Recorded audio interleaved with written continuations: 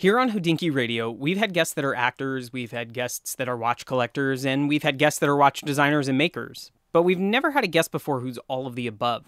Well, until today, that is. Aldis Hodge is a pretty special guy. You probably know him for his career as an actor. He was on Friday Night Lights, he was in Hidden Figures and Straight Outta Compton. But he's also a watch collector and a watch designer. The guy has sketchbooks full of design ideas and technical drawings for new watches and new movements he's dreaming up. And he's also the custodian of one of the only Rose engines in North America. I mean, this guy is deep. I remember the first time we met about 2 years ago. He walked into our office, got the little tour, and then proceeded to sit down with Jack to talk about Saulnier's 19th century treatise on watchmaking for the better part of an hour. For the record, that's not usually how visits to our office go. We've known since launching Hodinkee Radio that we wanted to recreate some of that magic, and during the Hodinkee 10th anniversary weekend in New York City, we were able to make it happen. Just minutes after Jean-Claude Biver finished his amazing talk on Saturday night, we hopped in a car, sat down in the studio, and poured ourselves some whiskey for a good conversation. We were all still kind of basking in Jean-Claude's proverbial glow, and were ready to get seriously nerdy about all things horological. With Aldis's latest movie, What Men Want, hitting theaters next week, now seemed like a perfect time to air this episode. It's unlike any other we've done before. I'm your host, Stephen Pulverin, and this is Hodinkee Radio.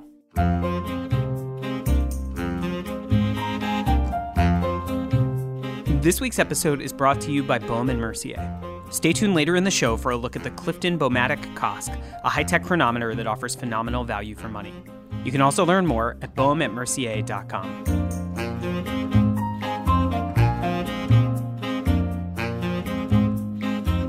Thanks for joining us, guys. It's a busy weekend we got here, but it's good to get you both in the studio. Absolutely busy weekend. It's a good weekend. It's a great weekend. Yeah, it's really been something. I'm not proud to say, actually, kind of ashamed to admit I had absolutely nothing to do with any of the planning or the logistics. We're talking about H10, yes. By the way. We're recording this right. On Saturday night, fresh off almost an hour and a half of pure, unadulterated Jean-Claude Biver. Yeah. He's an intense individual. He is an intense and wonderful individual. Yeah. I brought some folks, some friends, not to see my own panels, but to see Jean-Claude Biver. I said, you being watch people or in the industry, you'll never get another chance to hear this guy, and you just have to see this human being for an hour. Don't lie, you brought him to see you. Yeah, all right, okay, so I brought them to see me. I'm the appetizer for... Guys, Jean-Claude goes on at 4. Be there at 9 o'clock in the morning. Don't worry, don't ask questions why. All right, just be there. Aldis, had you ever seen him on before? No, I mean, interviews online, but I'd never seen him in person. Never really speak with such passion and ferocity. But I can kind of tell. I'm like, his pictures make sense now, because he always seems like a sort of a jovial, kind of happy person in his pictures. But he's kind of got a spark about life. Yeah. And giving us some of his past and some of his experience and how he had to think in order to get to where he's at. It makes sense. Yeah. He had to be as sly and beguiling and innovative and just humorous as well, I think. And one of my favorite things about his early days when he was trying to find distribution in the U.S. He's very proud of having been a one-man dirty tricks department. Takes great pride in it. Speaking here, I think you're talking about the fact that he called Tiffany and said, I'd love to take a meeting. I'll hop on the Concorde. I'll be there tomorrow. And they were like, oh, okay, you're really dedicated. He was already in New York. He was calling from a payphone. Down the street.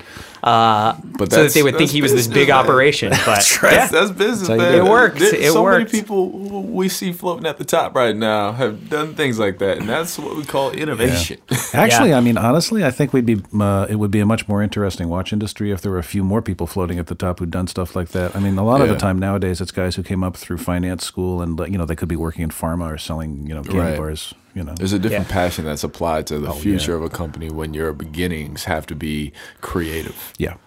And also, I mean, he's a watch guy. We've featured him on Talking Watches and other things, but he's a watch guy. He loves watches, whereas a lot of these executives we interview all the time, they don't like you said, they don't care. They could be selling That's insane, drugs or man. chocolate Yeah. or, whatever. It doesn't matter. You gotta love it, man.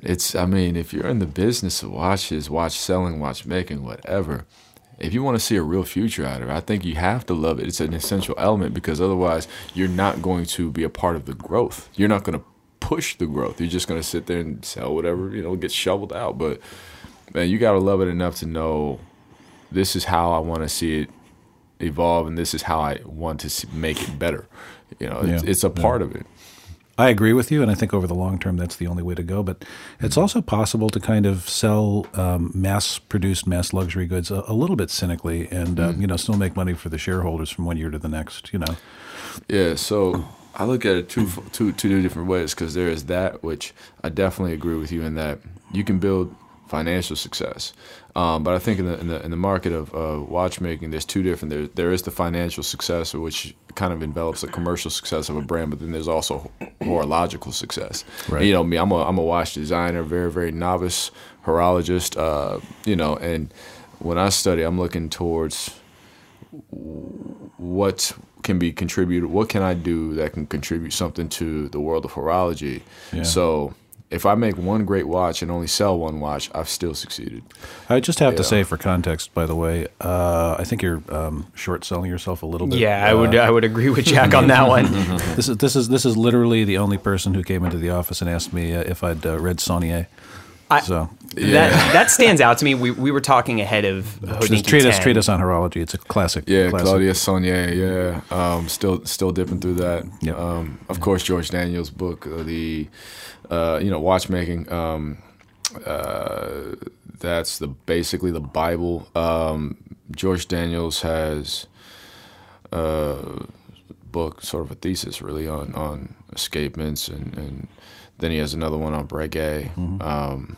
Interesting things about the Verge escapement in that book. But yeah, man, that's how I taught myself, because I can't afford the time to spend 2-3 years at WOSTEP. I would love to, but as also an entertainer, I'm doing a TV show and they're like, look, bro, you got 6-7 months, you got to knock this down. You can't go nowhere. So it's a little hard to shoot from these Swiss Jura. Yeah, exactly. Yeah, it's not too much TV production happening there. I got catching up to do, and I got a lot to prove, man.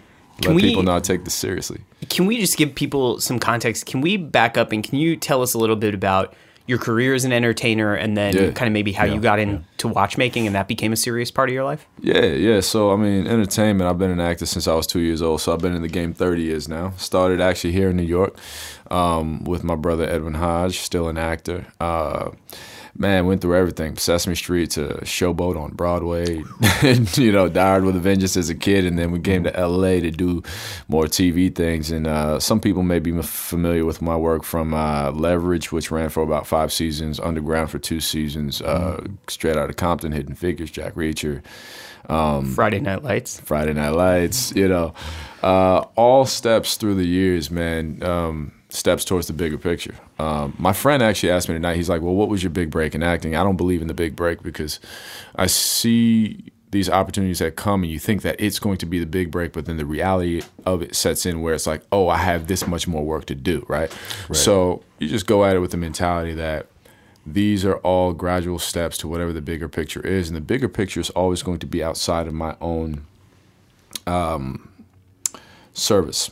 And that, I mean, what I'm doing is meant to put me in a position to do more for others than I can actually acquire for myself, because that is where the big scope is. To be a showrunner, to produce things, to represent artistically and creatively the areas of culture that are being ignored, the people that are being ignored, also to create real jobs. So you're talking about helping other people actualize their creative potential is the big picture. Yeah, I think whatever field that you're into, I mean, we can all service ourselves, which is great, but if you really want to be dominant in the space of creating legacy and contributing something, you have to put the service of others sort of at the forefront, or at least make it a conditional part of your motivation, because that's how you grow personally, because you never stop learning, but that's how you grow, and then that's how you start learning more about yourself than you ever can about others. So, for me, I'm trying to get there, but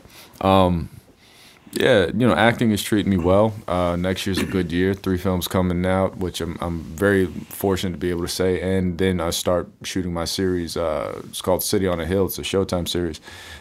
We start shooting that in January. So it's a really, life is shaping up well next year, 2019. But watchmaking, I was 19 when I started designing watches at Art Center, College of Design, and that came across because I was into architecture first, and I couldn't quit acting to become an architect, so I chose watchmaking to keep it with me because it satisfied my need for architecture. I still love architecture, but I could create little small cities within these watches using, manipulating movements. So first it was watch design, and then after years of doing watch design and trying to hustle up jobs working for big conglomerate brands, they put me on the path of independent watchmaking because they said what I was designing and doing was not necessarily typical for what they did in terms of mass production. They were like, bro, get out of here. What you're doing is cool, but what you need to be doing, they were very, very kind about helping me set my path. So it's a much more difficult path, especially being American in America, where I don't have direct access to the infrastructure, the world, the factories, this and that, So it's been taking its sweet time. But so Roger Smith was actually talking about that earlier today. He was kind of in the same position. Roger Smith, the GOAT. Yes, greatest of all time. And there was in England there was never a industrial infrastructure that supported watchmaking. It was a handmade product until it finally faded out of existence around the mid 20th century. And and people don't realize it, but if you are an American and you're in the U.S., it is extremely difficult to do a really handmade, hand finished, personal design, artisanal watch because the industrial base is just not there. Not there. We had. Everybody thinks there was a huge American watch industry, and there was, but it was like 3 companies. There was Hamilton, Elgin, Waltham, and and IWC. Yeah, that's exactly. Which they are now all acquired by Swiss conglomerates. Yeah. And when those guys went bust, that was it. There was no, the industrial base for watchmaking in the U.S. vanished. So what do you do? Man, well, you pray. No, so through the years, I've, you hop on a plane, you get to Switzerland, you meet, the people that you need to meet. The very first watch that I produced was with a inferior manufacturer. I'll retain that name, but I'm sure they're grateful. The work that they did, and I say inferior in terms of just the quality. It was not the quality I wanted to put out, so I've never shown that watch. I remember I was in a relationship with my ex for 5 years, and she never saw the watch once in 5 years. Wow. Yeah, I was. So you kept it really tight to the vest. Really tight. Yeah. I think my mother's seen it like once. It's just not what I wanted to put out. I could have, but it's not what I wanted to put out. I was like, let me do it right. So then over the years, met a lot of great people, and finally landed on meeting the manufacturing partner I have now, and sort of a dream for me because I had admired their work for quite some time. And when I sent them a concept design, I didn't think they were going to take me seriously. So, I sent it to one of the co-owners of the company, and he actually hit me back. And I was like, what? All right, well, let's get the conversation started. So, we met some time after. We'd been talking online, but we met some time after. He saw my whole portfolio and looked over what my vision was, and he said, all right, you got potential, you understand watch design, things like that, work on this, work on that, but how about this? Let me, try to help, work with you, help you strategize, and then when you're ready, we'd like to work with you in terms of manufacturing your product. I was like, hell yeah. So right now, I'm holding on to that because there are other places I can go to get the work done cheaper. I don't really care about money, though. I care about the quality that I'm going to give customers. I want to give them the vision I see in my head so that when it lasts, and because this is built to outlast me. I'm not, 100 years from now, I still want you to see the first watch that I made and be like, God dang, damn, and I'm supposed to be handing this down to my kids, so I need to hand them something substantial, real foundation. That's a part of the whole point of building a company. So for me, I'm willing to be patient enough to get it done right willing to sacrifice what I need to get it right. There's a watchmaking community spread across America, not all hold in one place, but some great guys here in New York and Connecticut, some great guys that I got out in Los Angeles, some even in the Bay Area in San Fran. Like, we spread out, but we here. It's just it would be a massive effort, primarily financially, to establish in-house manufacturing here at the level that I'd like to achieve. So maybe over 20 years, 15 to 20 years, that could happen. When you talk about, your watch and you're designing it, I want to make it clear to people, like, you're not taking a movement from an eBush manufacturer and, putting a different case around it. Like, you're designing a watch from the ground up. You're designing a movement, you're designing a case, you're designing a dial. You're, going really, you talked about being inspired by Daniels, but like, you're making a watch. I can't show pictures of that book, but that's my Bible.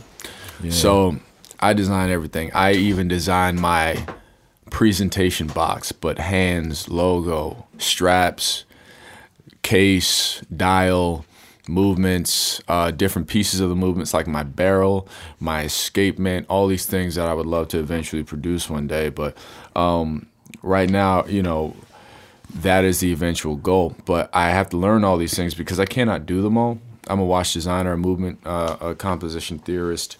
I have to put people in the positions to know, of course, more than me in the space. But when they get it done, I can know enough to know that it's getting done right. Yeah, right. So here's a question for you. Yeah. People who know you from your public persona, or people that you meet professionally. Yeah. When I first got interested in watches, this was back before there was a watch internet, and the magazines were on the newsstand next to the doll collecting and the model railroad magazines. Right. And back then, if you were a guy who was interested in watches, you really had to explain why you had to try to explain why you were interested in this, really super weird hobby. Why are you interested in this thing? Yeah. This weird thing. Specifically. This super weird thing. And, somebody like you who has, you've taken a really, really, really deep dive and made a real, sort of life commitment. I'm in there, yeah. Yeah, to building something that has historically, it's never really existed in the United States. So you're a pioneer in that respect. So what happens when people find out about this aspect of your life? Are they like, Aldous, man, why don't you just concentrate on the stuff works? So many different things. Most people like to reserve their idea of me or the limitations of me to what they know. They're introduced to me as an actor, and that's fantastic. Right. I love acting. I'm going to still die an actor, 105 years old in the director's chair, but wearing the watch that I made. Yes. Most people, it's hard for them to wrap their brains around the idea that somebody can be proficient or as passionate, equally passionate about faceted interests, right? So when it comes to multifaceted interest. When it comes to acting, it's simply an art to me. The same as watchmaking, the same as painting, the same as automotive design, architecture, all these things I'm into. They're just different conduits for executing said art. So when I'm executing said art, when I'm acting, that's an emotional art. When I'm designing, that's sort of an aesthetic art. When I'm dipping into watchmaking, that's a scientific. They satisfy different things in me, but I grew up between New York and Jersey, a little poor kid in Jersey, and a lot of cats thought I was going to be less than my potential. And a part of what I'm doing this and why I needed to be an engineer of some kind was to defy the negative, ignorant stereotype that intelligence and intellect and value was not closely associated with black and brown skin. It pisses me off that it stay. It pissed me off when I was 8 years old. I was like, pardon my language, I was like, fuck all y'all. I'm going to do it. Because of the fact that this is normal for my culture, but I've always stood up against people who treat me as though I'm some anomaly. It's one thing to be surprised that I'm an engineer or a watchmaker because maybe I'm American, or maybe I'm an actor. Yes, it's insulting to be surprised that I'm black, right. and that pisses me off. So.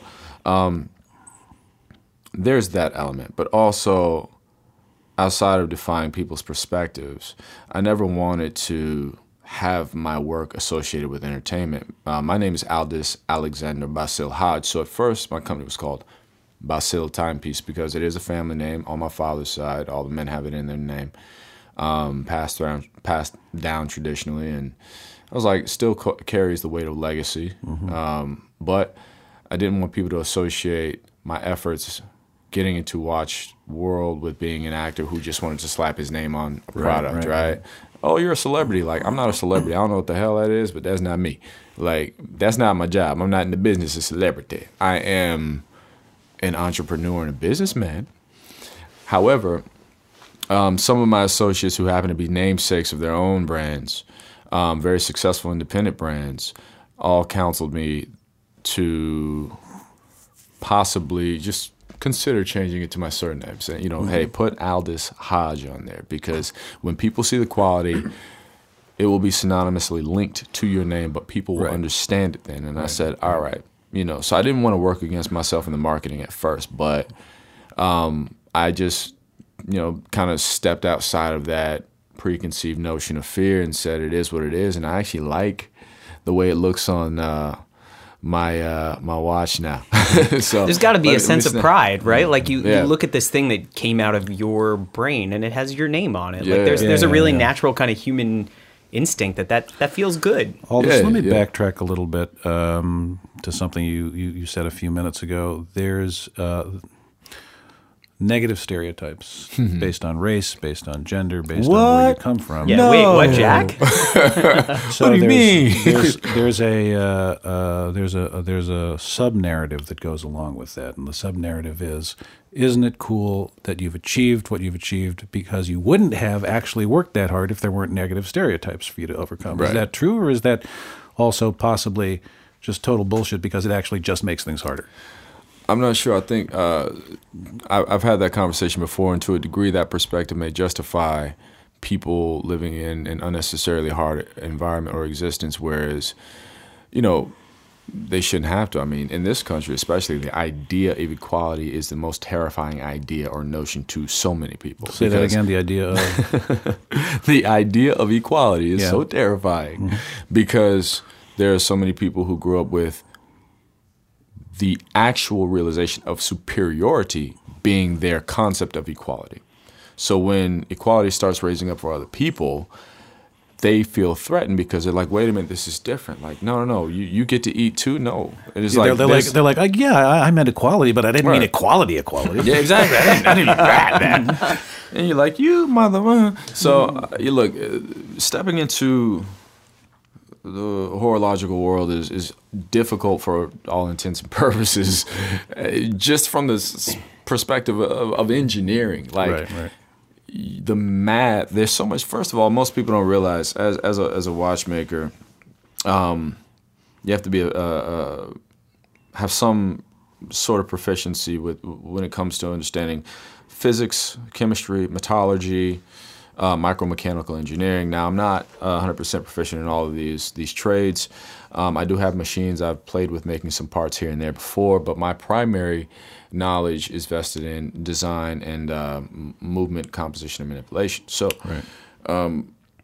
that's difficult enough to learn that on your own. Then you have to couple that with the fact that you need the investment wing of it to fund something that may or may not possibly get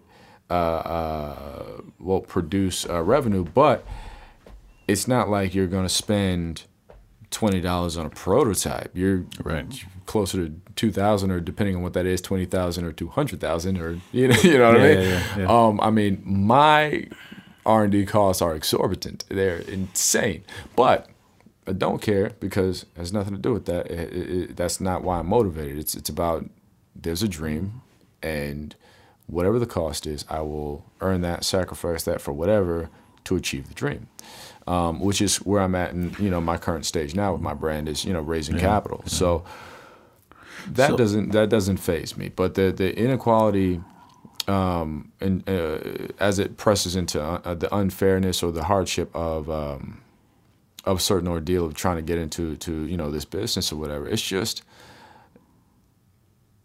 unnecessary static, but you make it necessary by using it as motivation, use it as energy. as I stated earlier with my previous question this evening, I do think that I've learned that there's always an opportunity in the idea of loss or deficit. When you think an opportunity is gone, if you lost something, most people spend their time focusing on what they think they've lost, which is why they can't see the opportunity that's right in front of them. Think of like the door's closed. It's not true. That's never true. Doors are revolving when it comes to the universe, how it speaks to you in life. I've been fired from jobs on TV where I was like, damn. And then I realized months later with the next job, I'm like, oh, this is why. God wasn't taking something from me. God was moving something out of my way so I could walk my straight, narrow path that I need. You know what I mean? Get me to where I need to be faster, even though it looks like a setback. Yeah. Stephen actually said something to me. We were talking about meetings a few days ago, and saying yes to things and saying no to things. And he said that it had occurred to him, and I thought this was a super interesting observation, that the problem with saying yes to a meeting or a commitment or an interview or whatever it is, that becomes something that's set, but it also closes off the infinite number of other possibilities that could exist in that space. True. And to be fair, this idea is from our friend and Hodinkee Radio guest, Jason Fried. This is not my idea. So, Jason, I'm really sorry. I'm not taking credit for your idea. No, sorry. But, your jewels. Yeah. I did not steal your idea. But I thought that was a really interesting, observation. To your point, right? It looks like if a door shuts, that shuts down one thing, but the universe is not just one thing. Yeah, I mean, I also for those who can't see what we're doing, I'm handing off my phone to show 3D renderings of my watch. So if you hear random things in the background, that's what that is. This is amazing. Thank you. Can we talk about these? A little bit. I will say what we can say about them. All right. So the two that I'm prepping for my flagship models, one is a Tourneau. Well, not exactly a traditional Tourneau case. Maybe a Tourneau shape that I've modified, and it has jumping indications. I can't say which, but the second one is a round case shape, chronometer, offset indications, offset hours and minutes with... well, I can't say that yet. But with some other stuff too. When I can make things public, I will let you know as soon as possible. Absolutely. But those are the angles I'm working at right now, and it's hard, man. It's designing is tough because you're trying to basically. It's almost like reinventing the wheel. Like, how much can you do that hasn't been done, attempted, or whatever to some degree before? But what it becomes is it's wild. It's a test of finding out what your true relationship with yourself is, because you have to know your DNA well enough to put it and infuse it in something. And most people will tell you along the way, oh, this is cool, this is not cool, you should do this, you should do that. And I've run across that where I almost gave up on these projects because somebody's like, well, it's this, it's that, or it won't sell, it will sell, or there's this that looks like it. And whenever somebody tells you no, or gives you advice, which I do take with all respect, any sort of constructive criticism, I take it to heart, but it's a moment for you to test your own potential. In that space, are you going to allow somebody else to make you think no about something you fervently believe in? If the no comes off of somewhere that actually advances you, if the no comes from a position that would help you excel, and you feel in your heart it's the right thing to agree to, then do it. But if the no makes you question and makes you hesitate to say, I understand the no, but I don't know about this, and I still like it, and da-da-da. If you love it, do it. There is no other answer or validation you need, because guaranteed when it comes to art, take 100 people in a room, say 50 people love it, 50 people hate it. If you're developing something and you meet the 50 people who hate it first, those 50 people who will love it will never have had the chance to even get to see that piece of you. Yeah. So you have to take it all with a grain of salt, and just whenever anything like that happens, whenever that conversation comes up, you got to search your soul and say, well, do I still believe in it? And if the answer is yes, still attack it, still accomplish it. And now we'll look at this week's sponsor. One of the things that makes Bowman Mercier's Clifton Bowmatic Kosk such a special watch is the movement inside. The caliber BM13 is new for this year, and it's a high-performance movement built to be both precise and reliable over time. To do this, the BM13 makes use of a special silicon escapement, a single power barrel that's sized for optimal efficiency, and a new type of lubricant, all of which adds up to a caliber with 5 days of power reserve. Additionally, a chrome ring shields the movement from magnetism up to 1500 Gauss, alleviating one of the prime culprits of poor timekeeping. The Clifton Bowmatic Kosk promises performance of -4 plus 6 seconds per day and won't need any service for at least 5 years. To learn more about the Clifton Bowmatic Kosk and the entire Bowmatic collection, visit bowmanmercier.com. All right, let's get back to the show.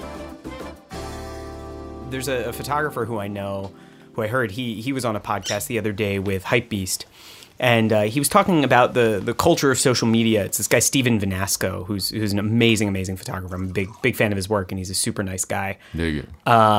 And Stefan was saying that, you know, we're so looped into the currency of likes and things on social media, and we always think about volume. It's about how many likes can something get. Addictive. And people say like, oh, well, you know, I put this photo up and it only got 500 likes, so I'm gonna pull it down. Yeah. Put 500 people in a room and see how that feels. Like, exactly. We think of this as such an abstract thing, but in actuality, like, you don't need 20,000 people to think something is interesting for it to be valuable. Yeah. Like, if it impacts 5 people, 10 people, 100 people, that's a lot of people for a piece of work to impact. It's also, I mean, one of our other guests today, Mr. Alton Brown, was talking about, somebody asked him at the end of the conversation that he had with us, you know, what do you think has changed about food culture? And he was talking about Instagram. He said, you know, it's a really weird thing.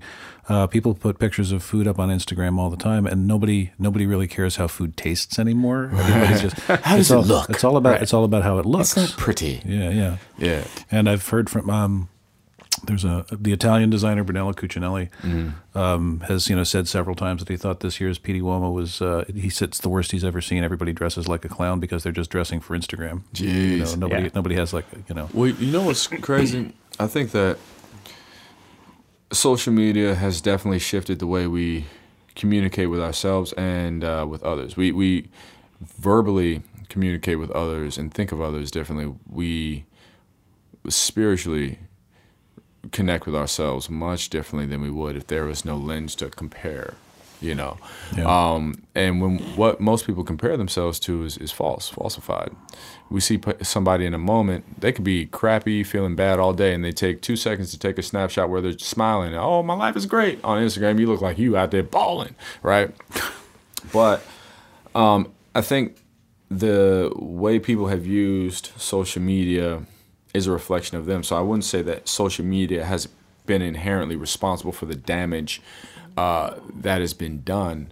It's sort of a revelation of how people deal with themselves and deal with others. You know, you cannot blame the substance for the addiction if you have the power to say, look, I'm going to stop this thing. And when it comes to what people think of themselves, that's where I think the majority of the damage is done, because now I have to do this, in order to look like it, to get these likes, to get, you know, when people first get on, it's like 2 likes is great, but then after a while, if you're used to 1,000 likes, you get 500, you know, like you were saying on a picture, and it was like, oh man, what happened? But you know, like much to your point, 500 people in the room, you can feel that energy, and you can feel how powerful that is. I just did a stage play reading where there was like 30 people in the room. That was still powerful because those 30 people, we felt that. And what social media does is it replaces experiences with the idea of an experience. With the illustration of an experience. Yeah. And it's Do you find that impacts you in your art? I mean, you said you did a stage reading and there are 30 people there. Yeah. Do you find that whether you're acting in a play or whether you're in a movie and you get to see people experiencing the film,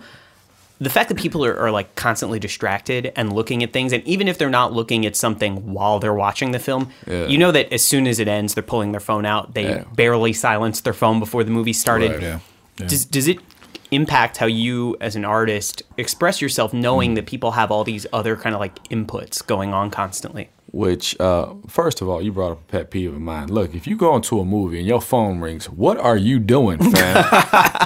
What is wrong with you? Like, take 2 seconds to put it on vibrate. I can't. And then some people have the nerve to answer the damn phone and have a conversation. Yeah. Yeah. I'm in the movies right now. Nah. He just broke out. Nah, the building blew up. Yeah. All right, I'm gonna hit you like, fam. Shut up. Like, come on. You know what I mean? I don't understand it. But as far as it impacts me, I try not to be consciously aware of someone else's experience of that which I do. And the reason is, as much as I can appreciate someone who appreciates my work, and I love that, it's not my job as an artist to engage whatever that means for them. You know, when I watch a film, it's going to mean something different to me than it does for somebody else. I was there. I was shooting the thing. I'm looking for different things. You know, you're looking for an emotional experience. I'm looking for that, but also technical things. I'm looking for growth. You know, I'm looking all these different things. But it's the same reason why you should not ever read reviews. A good review can be as damaging as a bad review, and I don't discourage reviews. I think they're necessary in this space, but it is not our job as artists to read those reviews, because it's going to sink into you and what you do, and you're going to change what you do, how you do it, based off of the idea of appeasing someone else. But that's the same in the watch world. You cannot make watches for customers. You have to make watches for the intended purpose of the brand's DNA, the spirit of the brand, and the people who support you are going to come. But you cannot possibly service everybody, or else you have no brand. You have no identity. So here's the question. I mean, I agree with you. You know, that's a start. On our side, yay! We got you got Jack on your side. Yeah. You're set. You know, on our side of the equation, we're the reviewers, right? Mm-hmm. So, what do you think a reviewer's job should be? I mean, I have my own ideas about what we should and should not be thinking when when reviewers review anything, whether it's a film or a watch. But what do you think the orientation should be? Man, fuck the reviews. No, I'm kidding. No, I'm kidding. Well, we're both fired, Jack. Yeah. And that's the show. So here's the thing I think about reviews. When it comes to reviews, I think the responsibility on the reviewer is honesty, because if you know your audience, you can't take responsibility for everybody. But if you know your audience and you know what you're doing and what you're saying and how you're saying it, I think there's a responsibility to understand you are setting a tone and teaching people how to think about something or experience something. So in the case of, merchandise, particularly, we can talk about watches. I think that having a candid, open review is necessary, because you should not pull punches. But being honest is not this. It's about how you do it. It's not the same as being negatively accusatory or demeaning. It's none of these things. And I think that's where sometimes reviewers take their liberties. This sucked because of da-da-da-da-da. Like, hey, there's this product. This is what I think is good. This is what I think is not so good. Whatever. What do you think? If you're this kind of person, da-da-da-da, you know what I mean? But sometimes, and, I can speak primarily from, film reviews, people, it'll mess with people, man. When reviewers get too personal. And I think at the core of it, it's like, your honesty has to be there, but you're still doing a job at the end of the day. So is your job to educate the world and open up the eyes of people, or is your job to destroy certain people's efforts, right? And Right. Sometimes people don't make the distinction, and that's where it gets a little dicey, because,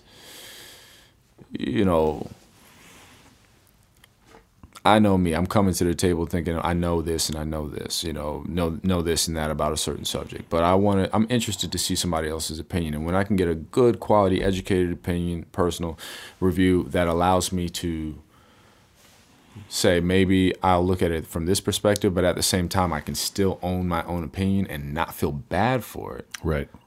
I can rock with that. But sometimes you'll like something and somebody else will be, it's terrible, da, da, da. And if you like it, you suck too. Like, fall back. Yeah. Like, what is going on in your life that you need to shut people down like that? Feelings are not facts. I think people forget that Yeah. sometimes. Yeah, exactly. That's true. And I'm okay with feelings so long as you're honest with yourself and with your audience and saying, look, I'm a little bit emotional. I'm in my feelings right now about this. Right. So let's discuss it. Because then you can have a human conversation that is, there's clarity. Where people coming to reviewers think that you do this all day. You review that, you know the best of the best out there, this, that, and the other. And sometimes your feeling will be taken as professional grade fact. Right. Yeah. Because you have not expressed that. Or as an endorsement. Right, exactly. Yeah. And you're saying, regardless of what I've been through, what I know, what I've experienced, regardless of how much I may know about said product, at the end of the day, this is just how I feel. I'm not saying this is a professional opinion, a technical opinion. This is a personal opinion. Because not everything is going to speak to your soul. That doesn't mean that it's not good. Mm-hmm. Yeah, we talk about two things all the time on our end because this is something we struggle with genuinely. Right, Aldous Hodge and Aldous Hodge. That's it. Yeah, exactly. That's That's all we say. Look, I know, man. I know. It's all right. We weren't going to blow your spot up, but yeah, we talk about respect and responsibility. You know, it's two really basic things. One, I had a professor in grad school who told us, you know, in an arts reviewing class, that if you're going to talk about something being bad, it needs to be bad in an important way. Yeah. Otherwise, you're just punching down. Like there's no reason to trash something if it being bad doesn't matter. It's a little easy. I mean, it's easy. It's a little It's easy. lazy. It's a little easy to mistake negativity for authenticity. Yeah, and it's not. And it's awfully easy to be funny at somebody else's expense for a Right. short-term laugh. But you know, what are you really? If adding? you're reviewing something, it needs to be something that at the base level is you're approaching it from a respectful standpoint. It needs to be something that you think is sort of culturally valuable enough that you need to give an opinion in the first place. If you don't respect it enough to think that people need an opinion on it, then don't review it at all. And the other thing is responsibility. And you know, we've had this before. We hear from readers that they buy watches because we give them good reviews. Yeah. And we talk about this like, if we say a watch is great, like that day, somebody is going to go out and spend $5, $10, $20, $100,000 because we said it was good. And we need to make sure that if somebody does that, we feel good about and that. it involves some personal sacrifices. Yeah. You know, sometimes. And Now, I think the thing with that there, though you may be responsible and understand your influence, if somebody spends that money, they can't blame you because they still made a personal choice. I hope they don't. Yeah. You know what I mean? Like, mean, they Hodinkee can. made me didn't know you still made that you choice. Did that. Yeah. Hodinkee did not swipe your credit I card. sadly do not have all of our readers' credit cards, but Yeah. I want to dig into your personal watch collection a little bit. I mean, we're a little limited in what we can talk about the watches you're designing right now, Yeah, but yeah. I think maybe we can give people an idea of the talk sorts about of it. things you're into through your own watches. So I'll tell you about what I have, and then I'll tell you about what I aspire to have. I do have this wonderful beast, this Arnold & Son Golden Wheel on my wrist right now. I have a Gerald Genta Octobi Retro. I have a Bulgari. You have an Octobi Retro? Yeah. That's wild. Yeah. only like real watch nerds Old have that school, watch, man. man. I'm talking about enamel dial with Gerald's name Oh on it, man, man. I haven't even seen one of those in a long time. Oh man, next time I come out, I'll show you. Please do. I should have brought it. That's man. a cool. Yeah, That's oh man, It's a super cool watch. Yeah, man. I sent it to get service. It took them a year to get back to me. I was bet like, it come on. I do have a Gégé Lecoutre Reverso, a Papillon Voyager from Bulgari, i.e. the Daniel Roth edition. I do have a Daniel Roth coming to me. That's a Tourbillon. This is a real old school Daniel Roth. I have a black ceramic Jacques d'Or Grand Second. I have a Mont Blanc Nicolas Riesek, which is one of my very first large purchase acquisitions. But in this space, I mean, I got a couple of hitters. I would love to own anything from Grubel Forsey. I would love to own anything from Gary Wood Lenin, FB Jorn, MB&F. I have my particular eye on the Legacy Machine series. I don't care which one, just anyone. I do think with FP Journe, my eyes on the Tourbillon Soroin or the Resonance. Grubel Forsey, anything, I don't care. It's kind of a no-brainer. I kind of have like the signature one is a beast. I love the 24 Seconds Contemporain. I love the Double Balancier. But the thing is, I don't really like to speak on, in terms of Grubel Forsey, I don't like to say, oh, I love this, because then it's like, well, what don't you love about the others? No, I love everything they make. Yeah. You know What I'm saying? What is it about Grubel Forsey that you love so much? Because of the architecture. They think they make what I think when I think about design, right? It's a perfect synergy between mechanics and architecture. And with the exposed gearing, it's not a skeletonized watch. It's very different. Skeletonized is when you take a base movement and you carve out the base plates, right? So you can expose movement underneath. They build, their little architectural, structures, right? And it's the perfect sort of homogenous relationship for me in my mind when it comes to engineering, architecture, art, and watchmaking. Right? But it's a funny thing. We don't have. You look at the history of mechanics, and there was a time when making a machine and making a beautiful machine, these were not diametrically opposed goals. Right. If you were making a machine, it was natural to try to make it a beautiful object as well, because the idea that there was a difference between the two it just wasn't part of how people think. And then at some point, mass production comes along, and you can make something that is ugly as hell and has absolutely no aesthetic appeal whatsoever in a conventional sense, but it works really well. So there are two very different mindsets set in there, and I think that they need to find a cohesive relationship quite more often, because the golden rule of any design foundation is that form follows function.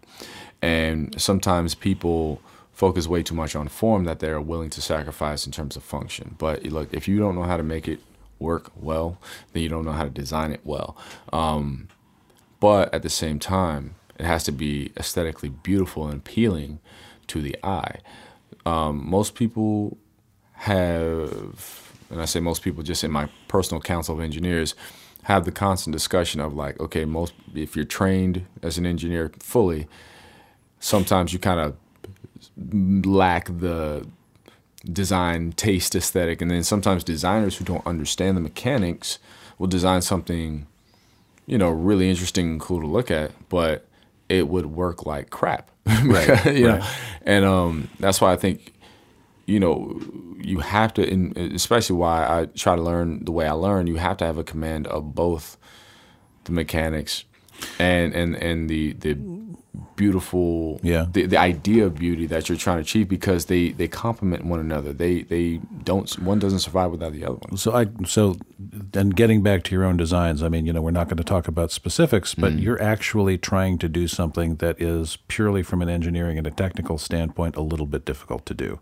And you are trying to, you're not trying to make an object that is pretty to look at. You're trying to make something that expresses the beauty of machineness. Yes. Yeah.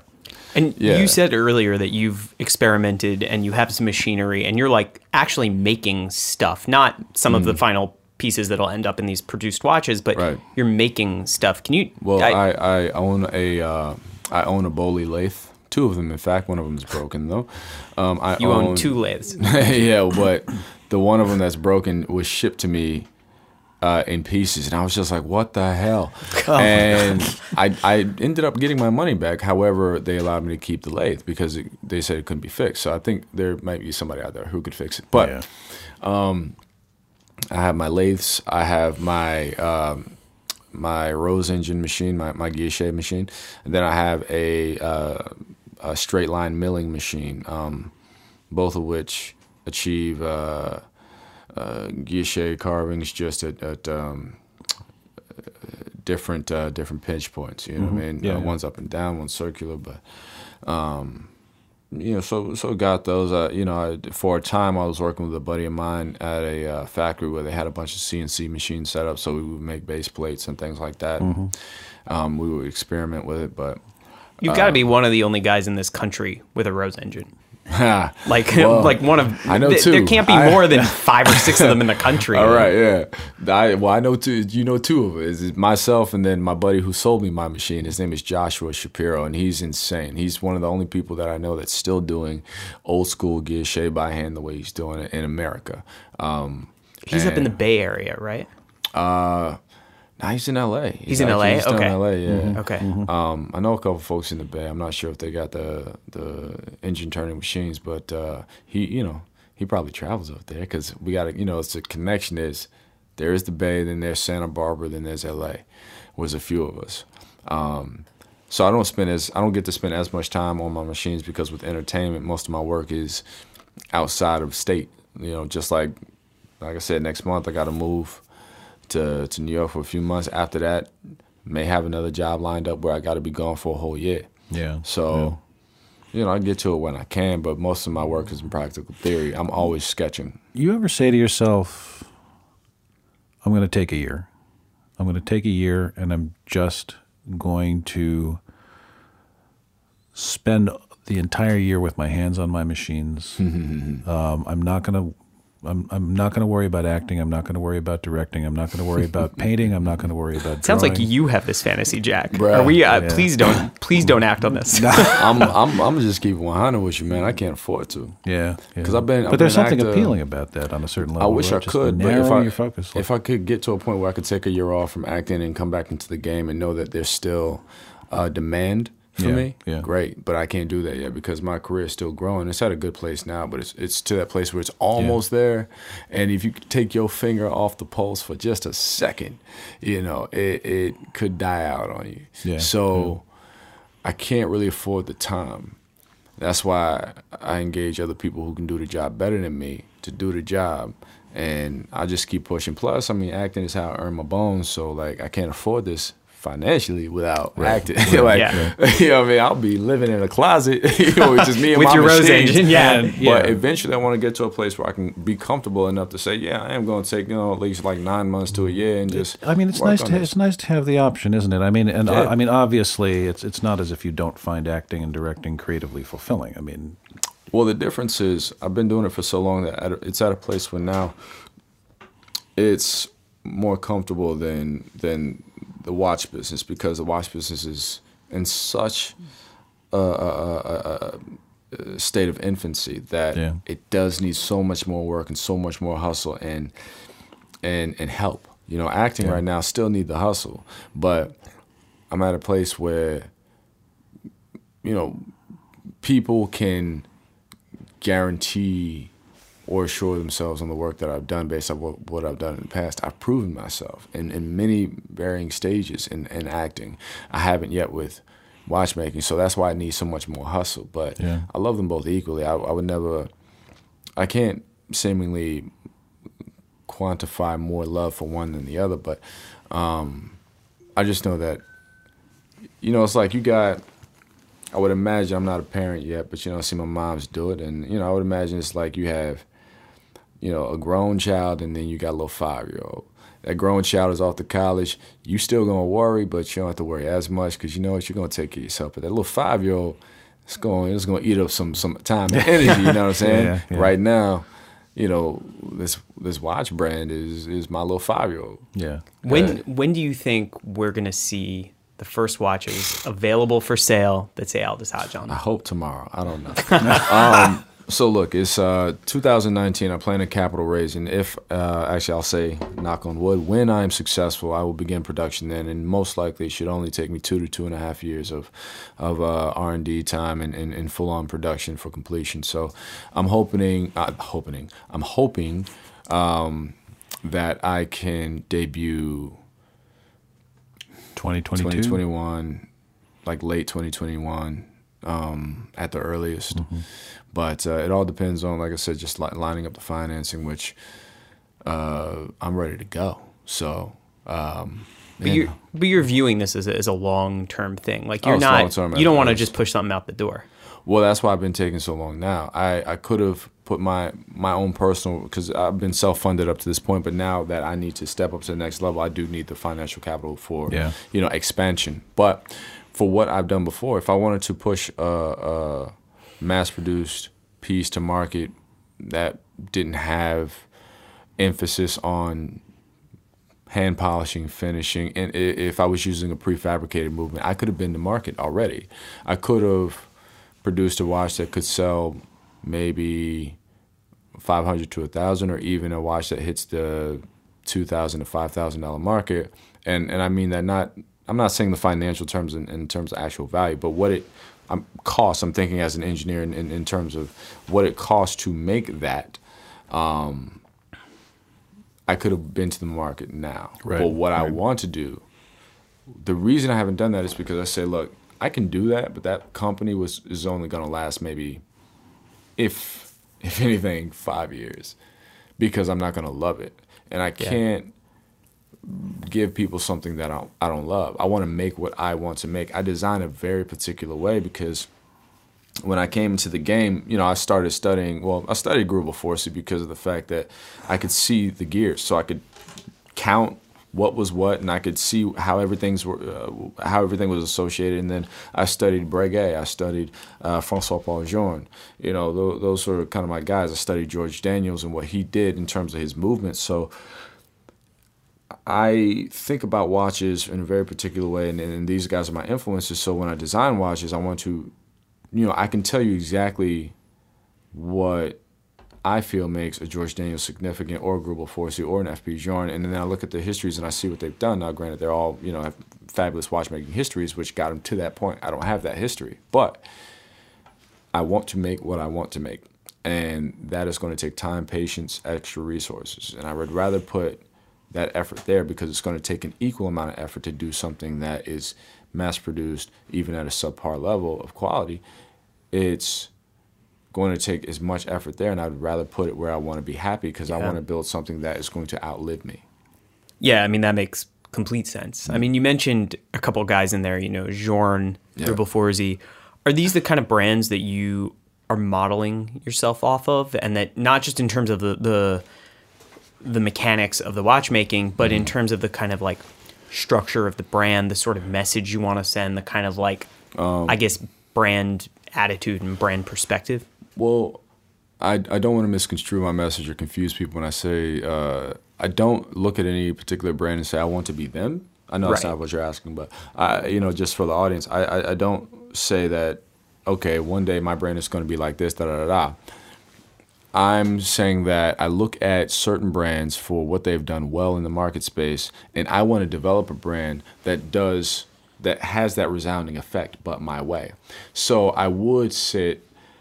I don't believe in competition in the space either, because I think that, for me, like, I love certain things. When I can afford them, I will get them. If you put a Philippe Dufour Simplicity in front of me, and then you put FP Journe Tourbillon Souverain, and then you put a Kari Voutilanen Vinct 8, and you say, well, pick one, choose one. If I can buy them all, I'm getting them all. And and the thing is, if I can't get them all, I'm going to strategize to work to a place where I can get them all, because I have a healthy respect for them all, but there's nothing competitively discernible there. I'm not going to say, well, this is better than this because of da-da-da. I'm going to say this is great because of this is great because of that, and so I don't find myself being in competition against anybody. However, I would sit somewhere comfortably between FP Journe and Grubel Forsey.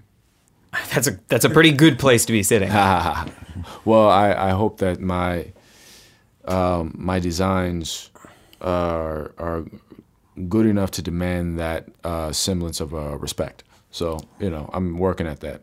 I've got to say, having seen the renderings you just showed us in the sketchbook, I think people are in for a treat. It's a shame we can't show them more now, but Thank you, yeah, we wouldn't. I mean, obviously, we wouldn't want to, nor would you want to give anything away, because why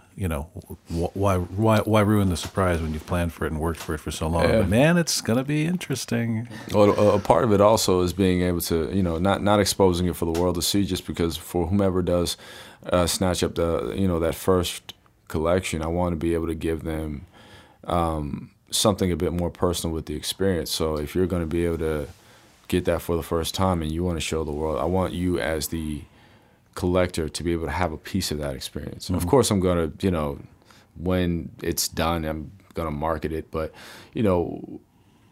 I want the collector to be able to enjoy some of that. Oh, hey, what is that on your wrist? Right. Let me tell you about it. Right. You know what I mean?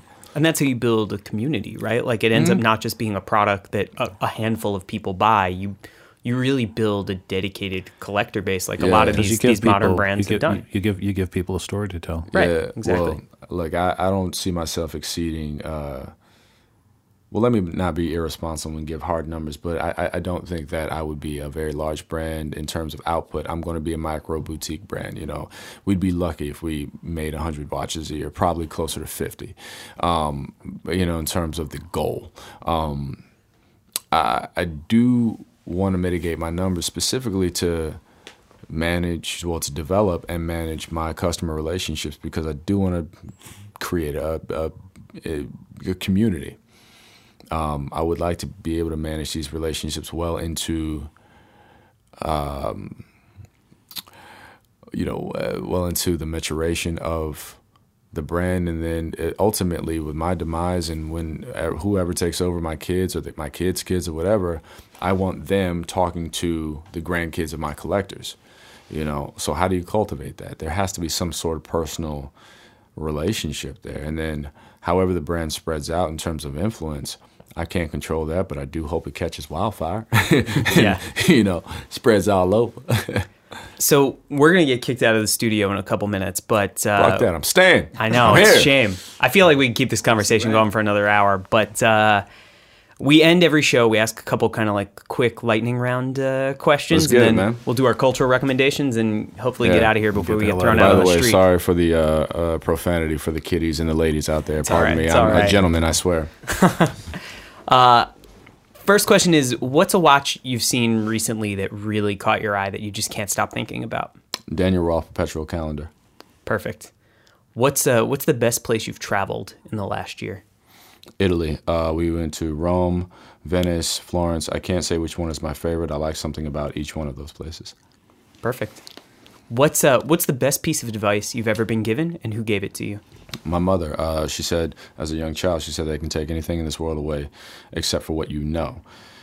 Meaning that all your possessions, all your whatever you have, that can be taken away. However, when you educate yourself and you learn what you need to learn, you can always gain or acquire or build back up. So learn as much as you can to accomplish everything. And when somebody takes your worldly possessions away, they have not taken away your value or your power. Your power is in what you know.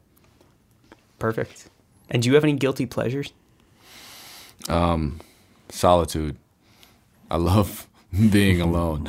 I'm alone with my thoughts. I like to design alone. I go sit in the corner and sit in the back room, and I'm ducked out hiding. And it's not good because I need to give more time and attention to my friends who love me, to my family. My family, we're very close. We spend all the time together. But to my missus, and it's like I do think it's necessary to have time alone, but I think I may also love it a bit too much. Well, we'll close things off with a cultural recommendation. We always have everybody kind of give something people should check out when they're done listening. So it can be a book, it can be a movie, it can be a place to go. What should people go take a look at when they're done? I can't recommend a film because I'm going to be hella biased right now. You're allowed. You can plug something. Well, shoot. There happen to be 3 movies coming out next year that just I think they're awesome. I mean, I think they're going to be good. There's a movie called Brian Banks that I think everybody should see, and then there's a movie called Clemency that's if you're going to be in Sundance, it'll be there. And then there's a movie called What Men Want that's coming out February 8th. You might want to go check it out with your sweetheart. Just these little things. It just happen to be there. In terms of a book. Well, this might be a little heavy. I don't know, but I'm reading it anyway. I'm going to put it out there. There's a book that I'm reading by Chancellor Williams, written over 50 years ago, I believe. He did his research over 50 years ago, called The Destruction of Black Civilization. And the reason that I started reading it was because I look at the influence of Black culture and of course in these times, and I'm like, we have influence so many things. We are very small. We're not the dominant percentage of people in this country. However, we command one of the largest spending percentages in this country.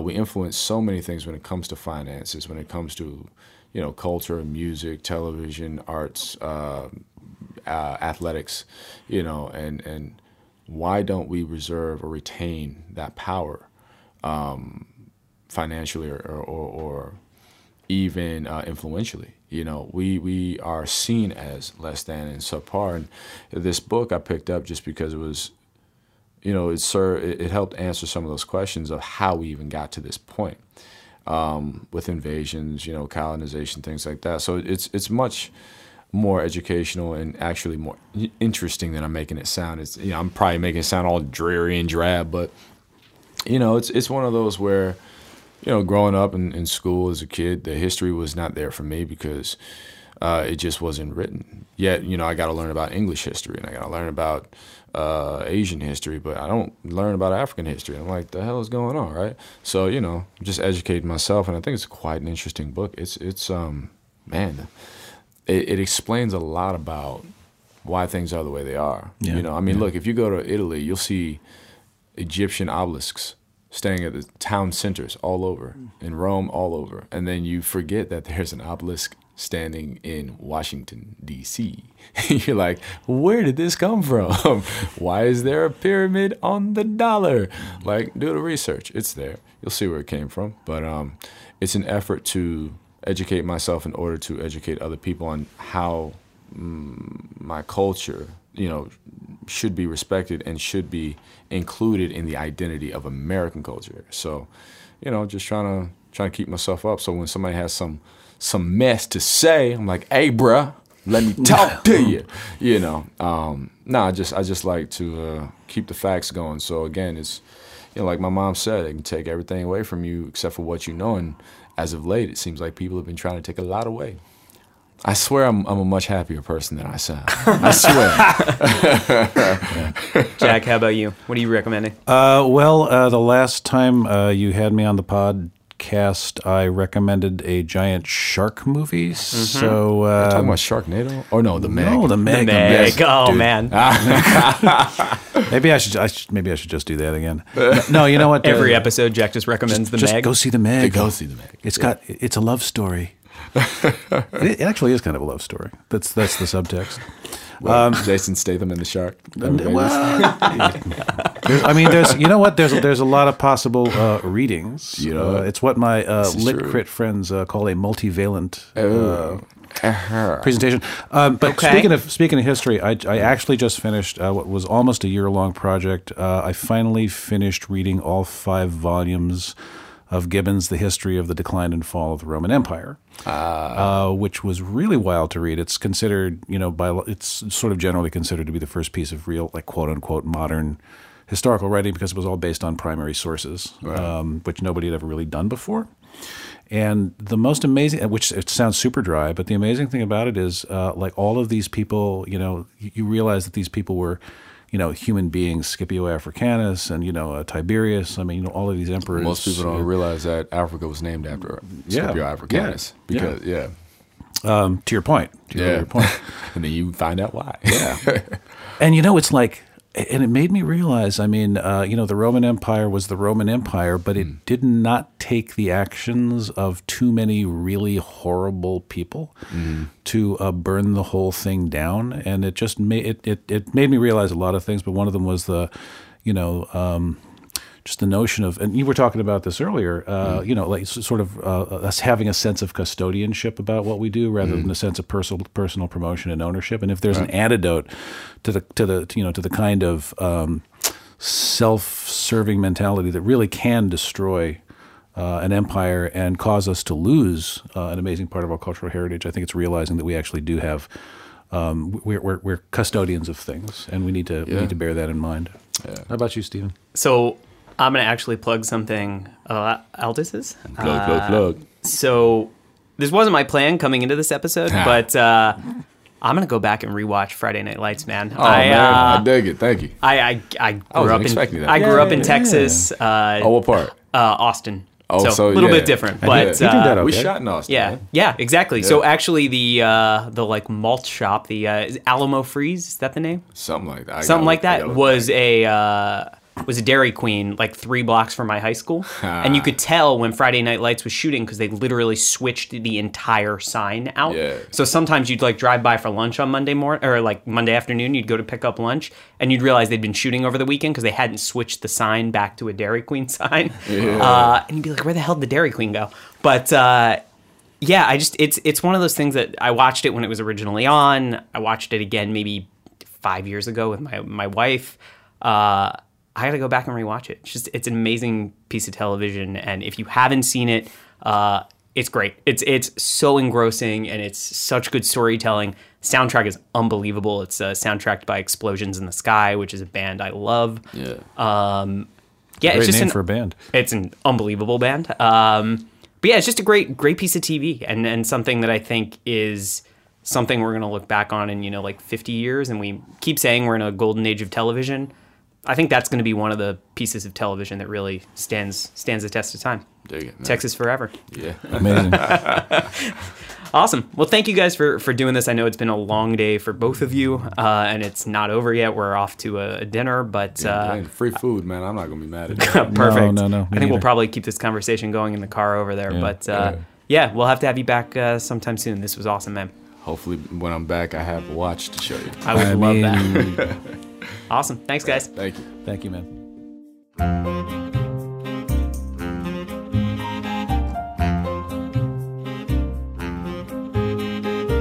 This week's episode was recorded at Mirrortone Studios in New York City and was produced and edited by Grayson Corhonen.